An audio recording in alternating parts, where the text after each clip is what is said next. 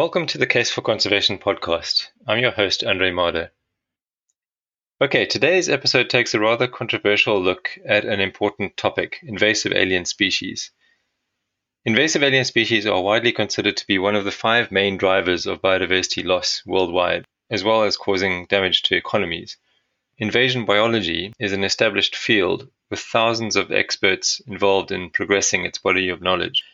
The vast majority of them are focused on the negative aspects of these species and how to deal with them, which is understandable given the fact that this is one of the 5 major drivers, of course. But some conservation biologists, like today's guest, have a slightly different perspective. Martin Schlaepfer is an ecologist and senior lecturer at the University of Geneva. While he shares many of my concerns and those of most conservation biologists, he also advocates for a more holistic approach that takes into account the way values affect our understanding of invasive alien species and how to deal with them. And he focuses on what is likely to be achievable with limited resources to tackle the issue. I expect that most conservationists will disagree with some of what Martin has to say. They, like me, may be concerned that any mention of non-native species that does not condemn them could open the floodgates and affect public support for dealing with this issue. But I think, just like the partisan political debates that are so prominent in the world these days, keeping a conversation going in good faith is the swiftest route to a robust consensus. This is an argument for improving our understanding of the issue from angles that are less often considered by many professionals in the field. Given the controversial nature of the subject, I'd like to just add a word to vouch for my guest.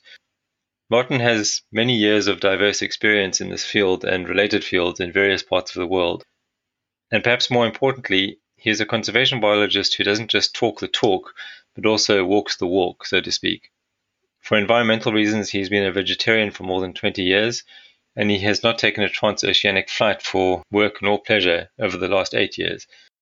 So although I won't commit to guaranteeing that all Martin's views are correct, I am convinced that they come from a place of deep consideration and good intention.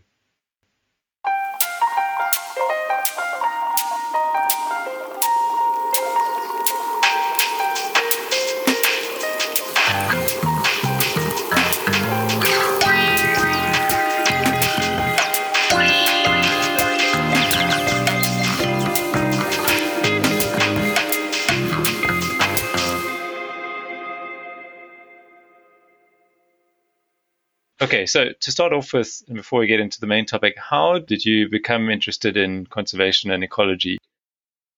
If you ask my mom, she would say that there actually never was much of a career choice. So when I was young, I was actually raised by Swiss parents, but I was living in California at the time, or we were living in California. And my mom would describe me playing in the creek and bringing back tadpoles and frogs and snakes. And even later, when I was a teenager and we were back in Switzerland, she would describe me watching nature-based TV programs rather than a lot of the music videos that a lot of my peers were listening to or watching. So it felt always, in my case, more as a calling than an actual decision. And I feel quite fortunate that I've been able to stay within this vein of work and within research and then within also working for the state at some occasions, but always pursuing sort of these types of investigations and the cause as well, sort of like looking after nature, trying to protect it, and trying to find the right type of relationship that we want to have between the human society and nature. And then as far as your career trajectory is concerned, so from when you left school, what was the sort of step-by-step sequence of things up to where you are now? Yeah, I jumped around quite a bit, like as an atypic academic. So you can probably hear from my voice, I've spent quite a few years in North America, although I'm Swiss, and I did all my public schooling in Switzerland. And then I went to McGill University in Canada for my bachelor's degree, which I did in biology. And I then did a PhD at Cornell University, which is in New York State, again in ecology and evolution with an emphasis in conservation biology. And then I sort of pursued a traditional academic route with a postdoc at the University of Texas. I got a faculty position in upstate New York in Syracuse. But then I met my future wife, who's also Swiss, when I was back on holidays once. And we decided to move back to Europe to be closer to our respective families.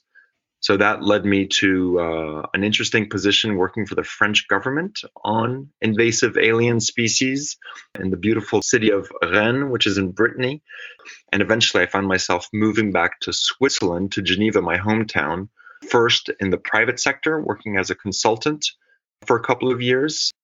But then inevitably, I found academics calling me back into the fold. And then one thing led to another, and another course led to another, and then mentoring of students. And now I find myself full-time as a senior lecturer in the Institute of Environmental Sciences, which is an interesting interdisciplinary institute, precisely because, for example, for those of us who work on biodiversity conservation, we also are encouraged to look at the relationship between nature and society. So it's integrating not just the biological sciences, but also the social sciences. You described yourself as a new conservationist. I wanted to ask you if you could define what that means. Yeah, so some of your listeners may not be familiar with the term. I wasn't myself as recently as a few years ago because it's something that the social scientists have been doing. It's been interesting, I would say, as a biological scientist, to realize just how much interesting work has been going on for the last, 10, 20 years by the social scientists. I always knew it was there. And I don't think I realized until the last 3 or 4 years just how relevant a lot of that was. So some social scientists, like I could cite Bram Bruscher, I'm not sure how to pronounce his last name, and others have been observing some of the debates going on within the conservation biology world. And they've been analyzing it and realizing that there's different systems of values that people hold within the conservation biology world. My understanding is that on one hand, you have people who view the world in a way where humans, whether they realize it or not, they view humans as being a fundamentally separate species from the rest of others. And as a consequence of this distinction, they may view a lot of the actions and the agency of humans as fundamentally undesirable or something that disturbs the natural order. And these are people who are often put under the label of neo-protectionists, who favor, for example, creating nature reserves that exclude all human activities, or who think that the best type of nature is the untouched type of nature. And it's important to note that these are not clear-cut categories. A lot of people find themselves a little bit between both, or they can change with time, or within a group, you'll often find a mix. But a second category is one that's called a new conservationist, and that's one group that perhaps views the human species as really integral into the broader system. And of course, as biologists, we all know that humans are a species and that we interact. But it's funny how philosophically, when it comes to deciding what's important and what's not important for conservation, these types of values actually do influence how we view the world. So the new conservationists, as I understand it, are a little bit more open to the presence of humans, accepting them, also perhaps a little bit more concerned about human concerns, so poverty alleviation, especially in developing countries, and willing to accept that there's many ways in which we can protect nature, and it doesn't have to be just the pure, untouched version that is of paramount importance. So today, at least, I feel myself better aligned with the new conservationists. And at least for me, it's been enlightening to realize that the hard science, the biological sciences, is not the end-all be-all. You can't answer every debate, including the conservation debates, with simply more data. That in fact, these underlying value systems heavily influence, first of all, the type of data that we collect, the type of science that we do, but then how we interpret it as well. And I'm sure that we'll get into it at some point, but this can lead to some really interesting debates about, for example, introduced non-native species and how we should deal with them at some point. So there we go. Back to you being a new conservationist, how did that happen? What was the trigger? Was it a trigger or was it a gradual process? Yeah, I'd be hard pressed to try and retrace it. I think part of it has to do with one's personality. I think I know that you interviewed Michel Marvier in the past in your podcasts, and there's a certain type of science where you're always looking for those shades of gray and challenging the predominant notions. And it's just sort of this contrarian streak that I definitely have within me. On the other hand, I do remember when the Society for Conservation Biology was holding its annual meeting in San Jose, California. It was a number of years ago. It may even be as much as 20 years ago at this point. And I recall on a field trip, it was during the conference. It was one of these typical afternoon breaks where you get to mingle with people. And we were walking through a nature preserve just outside of San Jose. And we were with a guide, a local guide. And I was born in California. So my parents were Swiss, but I was born in California. And so I have a fairly strong level of affinity and imprinting with those sort of the smells and the sights of there. And I was feeling really at home and feeling good. And it was a beautiful day. And one of the members of our group inquired about a particular species. And I don't even remember which species it was exactly. It was a beautiful flower by the side of the road. And the guide said, "Oh, yeah, it's beautiful, but it's a non-native species. It's one of the many non-native species that we have here." And the lady at that point, her face went into a form of disgust, and she stomped on the flower. She's like, "Oh no, that's terrible!" And she stomped it. And I think at the moment I didn't really react much or think much of it, but I think it sort of was one of the seeds of doubt. This moment of cognitive dissonance. I was like, "Wow, hold on! There's this beautiful flower that everyone's admiring and appreciating, and then you get a little piece of information, a label, in essence, that doesn't tell us anything about whether this flower is good or bad, except for that it's not from here. And then all of a sudden it's being assassinated, basically, by a conservation biologist, no less." And so you're like, wait a minute, what's going on here? And I think I sort of carried that event in my mind for a number of years, and slowly led me to think about how value systems can lead us to manage our natural resources in one way or another, based on also perhaps even the myth of what type of nature we wish to have. Like we mentioned when we were talking about sort of neo-protectionists versus not new conservationists, I think the neo-protectionists have this myth of the pure nature that's untouched and unsoiled by humans, whereas the new conservationists are like, well, you know what? Yeah, humans move things around, and some of them may be bad and have undesirable effects, and those should be managed. But some of them may just be, well, they are what they are, and they're not necessarily by definition something that's undesirable. That's probably one of the events. And then I think my contrarian nature just took it from there and started questioning all sorts of a priori assumptions that we have within conservation biologists, namely, and one of them I started asking questions, well, is a non-native species good or bad?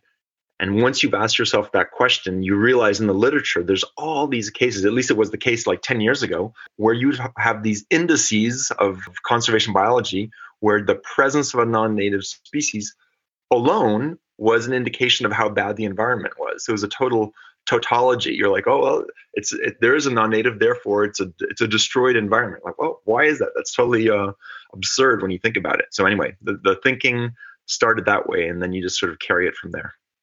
That's a good intro into the main topic, invasive alien species. Tied up in there are the three words, right? The invasive alien and the species bit is fairly straightforward. But can you just kind of define, especially for the non-conservationist listeners, what that means and why is invasive alien species as a concept a big deal in the field of conservation? The concept of an invasive alien species is a legitimate conservation concern.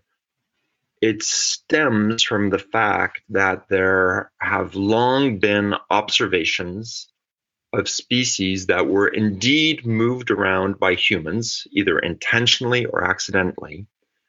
And the observations were made that once this new species arrived in its new environment, it could rapidly grow and dominate, in the sense that there's many individuals with a strong ecological effect that could, in some cases, have devastating consequences for native species, including sometimes endemic species, in other words, species that are found only in that site. So that's where the sort of the field takes its origins, is from these types of observations, which often occurred on small islands. And if you think of examples like of Hawaii or the Galapagos, where there's very well documented cases, or New Zealand for that matter, there's unique ecosystems with high levels of endemism, really a form of nature that is beautiful, that occurred as a result of evolution that happened in isolation. And then this is then impacted, to not say destroyed, by whatever, goats or mongoose that humans have brought with them and then have devastating effects. So the definition formally, first of all, is there's a whole bunch, but generally they take into account the fact that you have a species that's moved outside of its traditional range. Usually, implicitly, that means a recent historical range. And then once it arrives in its new habitat, it either grows quickly or spreads quickly, and in some definitions has a very negative impact either biologically, so it impacts native species, or economically, so it can damage crops or harvests, or from a human health perspective by spreading a disease. So those are usually the different definitions turn around things like that. I find it interesting that invasive and alien are always paired together, because a species can be invasive without being alien, and it can be alien without being invasive, right? That's a really important point. One of the interesting things that one discovers once one delves into the literature is that a lot of attention, justifiably perhaps, but a lot of the attention is focused on the very small number of introduced species. So I prefer the word introduced species rather than alien, precisely because I think alien has a negative connotation, which I don't think is justified. There's lots of people who have written about this, about how the language that was often used when talking about these introduced species is very connotated. First of all, there's this notion of alien, in other words, it's not part of us, it's them, and therefore it's not desirable. And often the language is very militaristic. There's a battle against invasive alien species. We have to fight the war against aliens. And so a lot of people have been unpacking that. And in addition, what's interesting is to realize just how the proportion of non-native species that actually are problematic, in other words, the proportion of non-native species that are invasive is actually very small. It's on the order of, depends on the environment, it's probably within the order of 5 to 10% max of all the introduced species, which means that you have 90%, maybe even more, depends on how you count and how you define things, of these introduced species that are either benign, in other words, they're neutral, or they may be positive, or we don't know yet. And it probably depends on who's evaluating and in what context. But the vast bulk of these species are not problematic as far as we know today. And so I am strongly in favor of disentangling those two words. I don't think that we should always talk about invasive alien. And it's interesting how even among biologists, even conservation biologists, for most people, they have a really hard time distinguishing those two scenarios, namely the introduced species that's not harmful from the introduced species that is indeed invasive and harmful. Most of them have a really hard time. I recall when, with my colleagues Dove Sachs and Julian Olden, when we published a paper, I guess exactly 10 years ago, about the potential conservation value of non-native species, most people had a really hard time understanding that we are talking about the non-invasive non-native species. They were kept coming back, well, look at how harmful they are and look at how much they're spreading. We're like, yeah, but that's just a minority of cases. We're not talking about those. And we had a really hard time getting people to open their minds and see the 90% of the other non-native species that are present within our environments. They're functioning, they're embedded within the food webs, they interact with other species, including our own. And we think that's, or I still think that's a really subject of investigation where there's a lot more to be done in that area.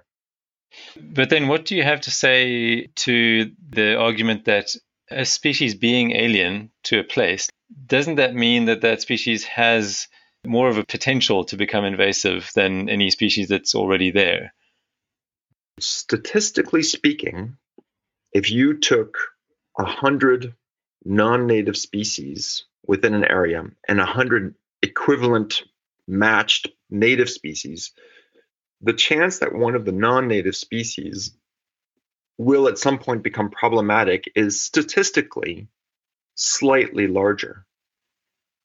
But for an individual species that you have to decide whether to manage or not, or eradicate or not, you have no guarantee whether that species is going to be one that might become harmful in the future or not. So, and the difference between the natives and the non-natives is much smaller than I think most people believe. I mean, I think so. We're really talking about a statistical difference. So the distribution curves, for those of you who are used to thinking in statistical distributions, they may be non-overlapping, but they're just very slightly offset. In other words, the vast majority, if I give you a non-native species, you can't tell me with a high probability of confidence this will indeed become problematic. You could say, okay, it belongs to a group, which on average might be slightly more problematic in the long term. But in the meantime, a lot of these species are here. So I acknowledge that science, and I think that there's a statistical issue. But one of the consequences of being in the institute where I am currently, where we interact a lot with policymakers and people who work for the state or work for the government, they're faced with very concrete decisions. Okay, here we are in the field. Here we have this non-native species. What do we do? Do we manage it or do we not manage it? And in the vast majority of the cases, the evidence that would allow you to justify the expenditure of public taxpayer money, I think, is fairly weak. And in most cases, the argument leans in favor of, oh, let's observe, let's follow, and let's just see what happens. I think rather than intervening, especially in a aggressive form of management that involves killing organisms. It's a case of allocating resources, right? I'm thinking of my home country, South Africa. There's a list of, last time I checked, 300 and something quite severely invasive plant species. And I've seen the effects of that. They really cover the landscape and they convert what is normally a very diverse ecosystem into an absolute monoculture where, there's literally nothing else there, nothing else that can penetrate the thicket. But it's a case of what to do on the ground, right, in the practical situation, and how to weigh up whether to kind of accept a species into the landscape or to do something to get rid of it. Yeah, so there's a couple of interesting things that could be said about that. One is that there's one area where I agree quite strongly with the traditional invasion biologists who tend to have sort of a more neo-protectionist type of view of the world where all non-natives by default are viewed with suspicion and are guilty until proven innocent. But one place where I agree with them is that I do think it's worthwhile trying to do everything possible to limit the spread of species between, let's say, regions or continents, because of the possibility of unintended effects like the ones that you mentioned that have occurred in the fynbos ecosystem in South Africa, or on the islands like in Hawaii or the Galapagos, where you have really the possibility of a novel organism that takes over and spreads. So I would actually favor limiting the transport of animals and plants between continents and doing a lot of quarantines upon arrival. And even upon the discovery of a novel plant or animal species from a different continent, like, for example, if you, one of the actions, since we're talking about practical actions, one of the actions that's advocated by invasion science is that if you see a very small population that has just begun to establish itself, that's the moment to take what they call the nuclear option, which again is a very militarized option, which means you just put a lot of resources into blasting them into oblivion. And that's actually an area where I would favor that approach. I think it's not worth taking the risk. Where I disagree perhaps a little bit more with invasion biologists, at least the traditional ones, is about precisely those many, many species that are already firmly established. And I take a little bit more of a live and accept type approach and sort of try and see the glass half full rather than half empty. Now, what's interesting is with climate change and how that's sort of mixing the cards up quite a bit within the conservation world. I mean, some of our listeners may be familiar with this idea that one should actively move species to help them track their suitable living conditions as humans disturb the climate. And that's an interesting case, again, where I've been reading the literature and seeing that a lot of what I call the hardcore invasion biologists are even reluctant to do that. And I think I understand where they're coming from. I think they're fundamentally saying, look, humans have messed up the planet in many ways, including by changing the climate. Rather than accepting it, and then helping species to track their what we call bioclimatic envelope or their suitable living conditions, we should not even accept climate change and we should fight it. And I actually find that rather honorable. It's a very it's an extreme position, but and it's a very purist position. They're like, okay, we're not going to move species because that's accepting climate change, and climate change is undesirable. I'm like, okay, fine. I'm more of, you know what? I know the climate science. Even if we stop all of our carbon emissions today, climate change is still going to continue for a couple of decades. Given that, and that's a given, there's nothing we can do about it. There's no wishful thinking. I would favor passively, or in some cases, maybe even actively, letting species move around to make sure that we have some species for the future generations. A very concrete example of where that takes place, to come back to very practical notions, I was involved in a study about all the tree species in the city of Geneva, where I work. And there the question was, well, how many species do we need? How much canopy cover do we need? And which species should we be planting? And there was a really interesting analysis that was done. It's a so-called twin cities approach. What it does is to help people visualize what the climate is going to look like in the future, according to different IPCC scenarios. They sort of say, okay, take your city like Geneva, and we know what the climate is like today. Now, if you want to understand what the climate's going to be like in 50 years or 100 years, you find a city in the world that today matches those climate conditions. And what you see for a lot of continental Europe is that even within the next 50 or 100 years, our climates are going to resemble cities that currently are found in Southern Europe or North Africa. And it's really eye-opening. And a tree can live 1, 2, 300 years.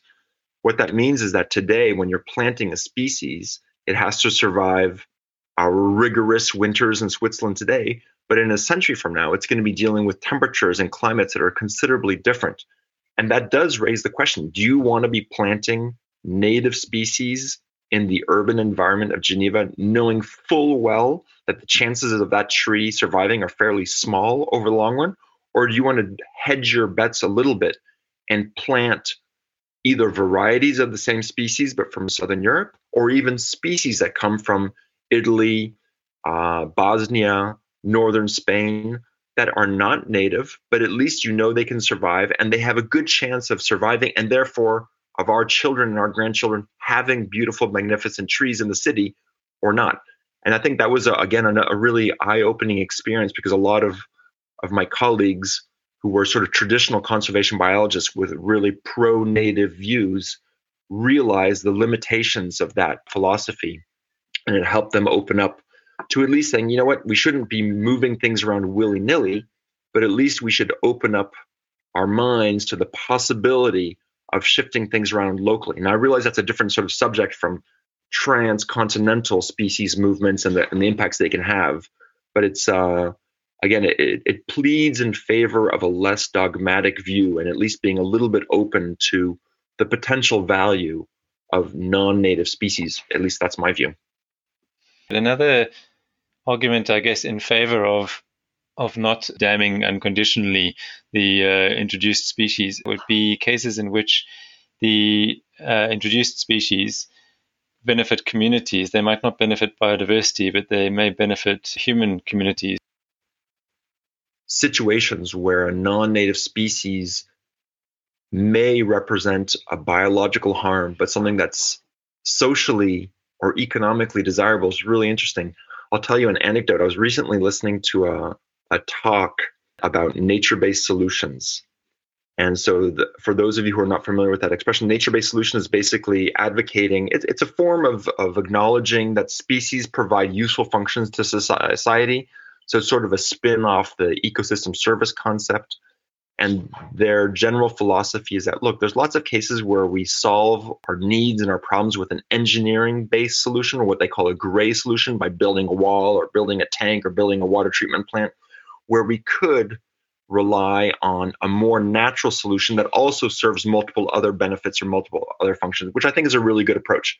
But in this person's speech or talk, she started talking about using only native species in their nature-based solutions. And I was like, well, what would you do if a local community in a developing country, has been relying for a couple decades on a non-native species as a solution, for example, against limiting erosion downstream of rice paddies? And the answer that this person gave was, well, I would just explain it again until they understood that native species are more important. And I cringed and I was like, oh my God, this is like typical colonial thinking, trying to impose our sort of nativist Western values on these people, when in fact, here's a case where you're trying to get people on board to use, a nature-based solution, but you're so dogmatic about it that you're unwilling to open the possibility to a non-native species that may provide a very good socioeconomic function, and yet it's still a living organism and is better than a gray solution. So again, I think there's a lot of room for improvement. The danger of the argument that I'm holding, namely that non-native species can in some cases be beneficial, is that it becomes much harder. You have to start doing almost case-by-case thinking. And of course, that's much more difficult than a big lumping argument that all non-natives are bad and you should just always exclude them and always eradicate them if you can. It's a much simpler approach. But I think we have to trust our collective intelligence to make the nuances and do the case-by-case work, where if you have good reasons to believe a non-native species is going to be harmful, well, then you don't spread it, you don't use it. And sometimes we just don't know, and we can't control everything. And at some point, we just have to sort of say, you know what, we did the best we could. But overall, my bet is that a lot of these non-native species are going to become extremely important, not only socioeconomically, but also biologically with time, especially in this rapidly changing world that we have created. Because of climate and I guess for other reasons as well, that means that also a native species can become invasive because suddenly the environment changes, it becomes, for example, hotter and drier. So let's think about plants in particular, some of the plants in that area are going to suffer as a result of that, and other ones are going to benefit. So you'll get certain plants becoming dominant. And this is, again, going back to South Africa as an example. It's interesting, the term bush encroachment has been used for, I don't know if it's still used, actually, I might be out of date, but when I was at university, it was used to describe the invasion of native tree species into grassland or savanna habitats. So basically, open habitat was becoming closed because probably climate change, or at that stage they believed it was climate change, and the increase in CO2 was favoring trees over grasses. But one thing that's interesting is that bush encroachment, it was kind of put into a completely different category. But the point is, presumably with the environment changing as much as it is, we're going to see more and more and native species becoming invasive. I think that raises a really fundamental issue that's often unspoken within the conservation world, namely that, again, it sort of comes back to this, I want to say, the myth of nature that we have. At least when I went to school, I was sort of implicitly sold the story that nature is somehow pure and it reaches its own equilibrium and mature force that has a certain stability and resilience. And I think we were sold, and again, this is a case where I think that our social and cultural background probably really imprints on how we do science and how we view nature. I think that we were sold an image of nature, I almost want to say like almost a biblical version of nature, where God came down and gave us a pure solution and it's stable and that's the way it is. In fact, there's been some interesting work that I've read that showed how even Carl Linnaeus, who gave us the binomial taxonomy for naming species with the genus and species, I mean, he was a very religious person. And so his view was that God put every species in one place, and that was the perfect place for it, and it shouldn't change. So I think we have this very static notion of science where species belong and they don't change. And of course, we've all taken courses in evolution and biogeography, and we know that things come and go, certainly at a rate and a scale that's different from what we're observing today. But still, every ecosystems. So this is a very philosophical question. Do you feel, some people believe that ecosystems are a whole that is cohesive, that has their own intrinsic properties. And some people think that ecosystems are a mix of various different species, and they somehow duke it out and find their way to survive. And I'm much more in the latter camp, thinking that assemblages are constantly changing, dynamics are constantly changing, and we are perhaps seeing more rapid change than has historically occurred because of our own species action. But I actually have quite great faith in nature, and I'm using quotes here, nature, quote unquote, or the evolutionary system or the ecological system to cope with these types of changes. And I don't think it may be harmful for us. We may not like it from almost a cultural perspective, like a South African person who sees bushes encroaching upon the savannas may go, this is not the way it was when I was young. And I don't like the fact that we as a species are changing things so fundamentally, and it disturbs me, and that's perfectly legitimate. But from a strictly biological perspective, I think that things are going to be okay. New species will come in, new life forms will take place, new species will learn how to exploit those bushes or use them for nesting habitat or whatnot, and life will go on in some form or another. So a lot of the invasion science, I think, is actually motivated by social cultural values more than biological values. And that's, I think, one of the things that I don't see a lot of self-awareness among invasion biologists, sort of saying, you know what, I just don't like these changes that I see because of what we call relational values. So those of you who are familiar with IPBES, or the Intergovernmental Panel on Biodiversity and Ecosystem Services, which is sort of the IPCC equivalent for biodiversity, they've come up with a really interesting taxonomy of values. And we have the traditional intrinsic values of biodiversity, so protecting biodiversity for its own sake, the ecosystem services, which are the contributions of nature to people, or the good that we as a species take away from nature. But they're increasingly putting the emphasis on what are called relational values, which are also a little more difficult to quantify, but perhaps more deeply rooted in people. And they really sort of touch the people's soul and what it means to have to live in a given place and a certain identity. And I think that those relational values have been vastly underestimated in their importance. And I suspect that a lot of people don't like non-native species, and especially the invasive non-native species, for relational reasons. And that, in my view, is completely legitimate.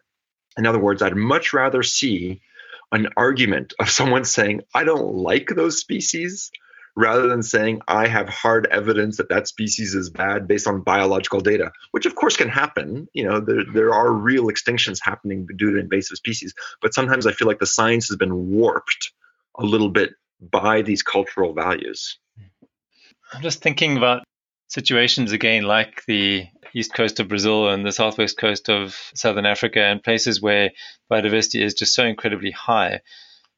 In places like that, when an invasive species starts becoming really invasive, at the species level, you have a lot to lose. We don't really know what's the next species that's going to give us the next solution to humankind's problems, the cure for cancer, or the next major engineering solution, or whatever it might be. I think that those cases that you describe are entirely legitimate and really serious. I view whether it's the rainforest or the dry forests of the eastern coast of Brazil or South Africa, like you mentioned, or any other place that has a high level of endemism. I mean, I'm an evolutionary biologist by training, and I can appreciate the beauty of the process, of the evolutionary process.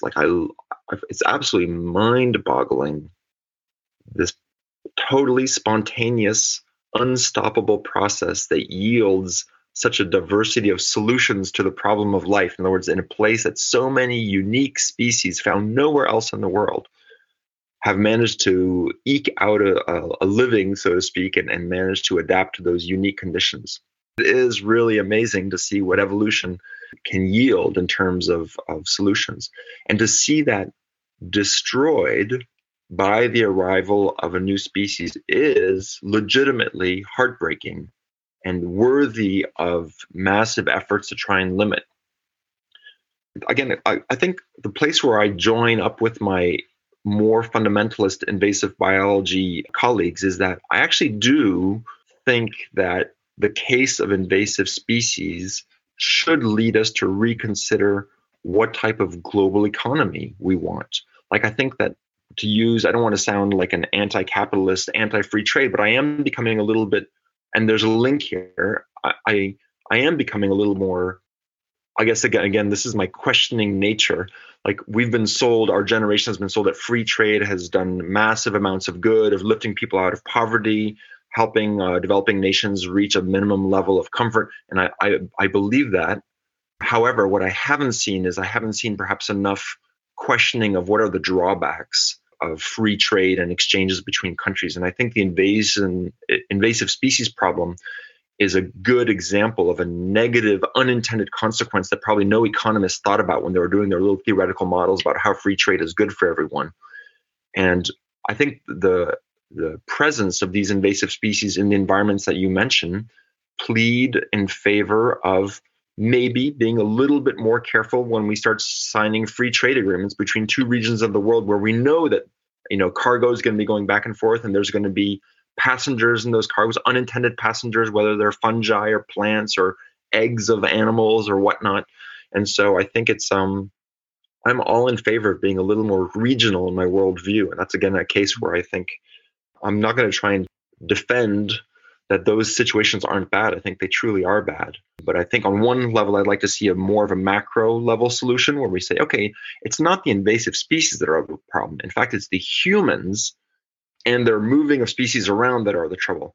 So I'll give you an example. There have been, like in Australia is one of the countries that has led massive eradication campaigns. Like, there's a toad species called the cane toad, which was intentionally introduced to try and protect some of their sugarcane crops, and has since become a real problem species throughout the country because it has what's called a parotoid gland, which is a gland on its shoulder that has toxins, and the native Australian animals don't recognize the toad as having this toxin in their back, so they ingest it and then they poison themselves and sometimes die. So it's a legitimate concern. But recently, the Australian authorities have been launching these public kill campaigns where people, including school children, go out and they kill these cane toads by the hundreds or the thousands. And that is something I just can't get myself to agree with on several levels. I just don't think it's right to send kids out killing animals in the name of protecting nature. That just sends such a conflicting message. I can't understand how that's right. And on an ethical level, I mean, those cane toads didn't ask to be moved around. They were brought there by humans. And I think we are often the culprit, and it's not fair or ethical of us to turn against the species and say, you species are the problem. A little bit more sort of reflection about how we as a human society can act differently to avoid those problems, that's perfectly legitimate. But to then turn our guns on these species and sort of say, you guys are invasive, you're the problem, we're going to poison you. I mean, it's a conflicting and it's a difficult situation to deal with, but I don't think it should be as white and black as invasive species are bad when we carry a good part of the responsibility for what's happening. What does it mean to accept invasive species into an environment? So thinking of a particular example, and whether it's a plant or an animal. Yeah, what does that actually mean? If you decide that it's better to accept it into the environment than to allocate resources into getting rid of it, how do you decide? And then what do you do? This is where things get messy. So I can only answer that question by using a really concrete example from an environment that I'm familiar with, like the Lake of Geneva. Like, we have a number of invasive species, like Japanese knotweed, which is an invasive species throughout large parts of North America and continental Europe, especially along lake shores and river shores. And there have been some attempts. It is what we'd call an invasive species in that it blankets entire habitats. And there have been some efforts to try and eradicate it from around the Lake of Geneva, right? Like, there's this massive 3-year project going on with volunteers that are ripping out the plants. And personally, I'm really skeptical of both the money and the use of volunteers to do this type of work, as long as the process which allowed for this invasive species to implant itself in the first place, hasn't been addressed. So the Lake of Geneva, the water levels have been managed for about a century now in a very stable way, and humans are moving things around. And all you have to do is miss one tiny little pocket of an invasive plant in your so-called eradication exercise, and you miss it, and it will come right back. If the conditions were fertile for a first wave of invasion, they're probably still there for the second wave. So unless you can, the only situation where I think an invasion deserves to be eradicated is on a very limited and circumscribed habitat, like a small island. Like there have been some successful goat eradications from small islands or medium-sized islands, and in some cases I can see the benefits to it. But in a continental environment like where I live, I can't see many cases where the sustained year after year effort is worth it, with some exceptions. Like we have ambrosia in our region, which is highly allergenic for some people. Like the pollen can really send people to the hospital with asthma attacks. Yeah, in that cases, I think the taxpayers' money is probably worthwhile to every year go out and try and cull the small pockets that are popping up. But in most other cases of a continental invasive species, learn to love them. If you can't change them, join them. That's my philosophy, is flip things around, find the good in them. That's probably one of my most fundamental criticisms of invasion science, is that invasion biologists have spent decades documenting only the negative impacts of these species and haven't spent much time at all looking at the potential social, economic, or biological benefits of these species. And my guess is that once an effort is put into looking at the flip side of the coin, the positive side of the species, we may find that some of them aren't as bad as we thought they were. They may not be great, but they may not be so bad that they justify spending taxpayers' money to try and eradicate them. So I don't know. It's a tough situation. What you do when the public's complaining and they're calling, there's this new, goldenrod that's spreading and we want to eradicate it. Sometimes you have to do things for communication purposes or just to placate an angry public until they learn to accept things, I think. But a little more effort on trying to find legitimate reasons for accepting these species is probably going to be the long-term solution in many cases. If you can institute something like, for example, these woody acacia species that have invaded fynbos environments. So fynbos is also woody, but you can't get firewood out of it, or not much of it. And what they're doing in some places is allowing communities access to protected areas to harvest wood from the acacia species. And then I think they're meant to then treat the stumps, so the trees that they cut from die eventually. So that's potentially, I'm sure it's more complicated than I've just made out. But if you can put a measure like that in place where there's some kind of sustainability built into the measure, then perhaps it makes more sense, right? You look skeptical. All these situations are so complicated. As soon as you talk about sustainable exploitation, some people will make the legitimate counterclaim that if people become dependent on the resource, they're not going to want to eradicate it completely. Yeah. They're always going to make sure that there's enough of it left so that it sustains itself. And oh man, the human species is just a complicated species. And all these situations are messy and they're not clear cut. And I think we just, at least me, I'm sort of quite at ease with accepting a level of complexity and that things are messy and that things are going to sort of sort themselves out and be all right in the long run.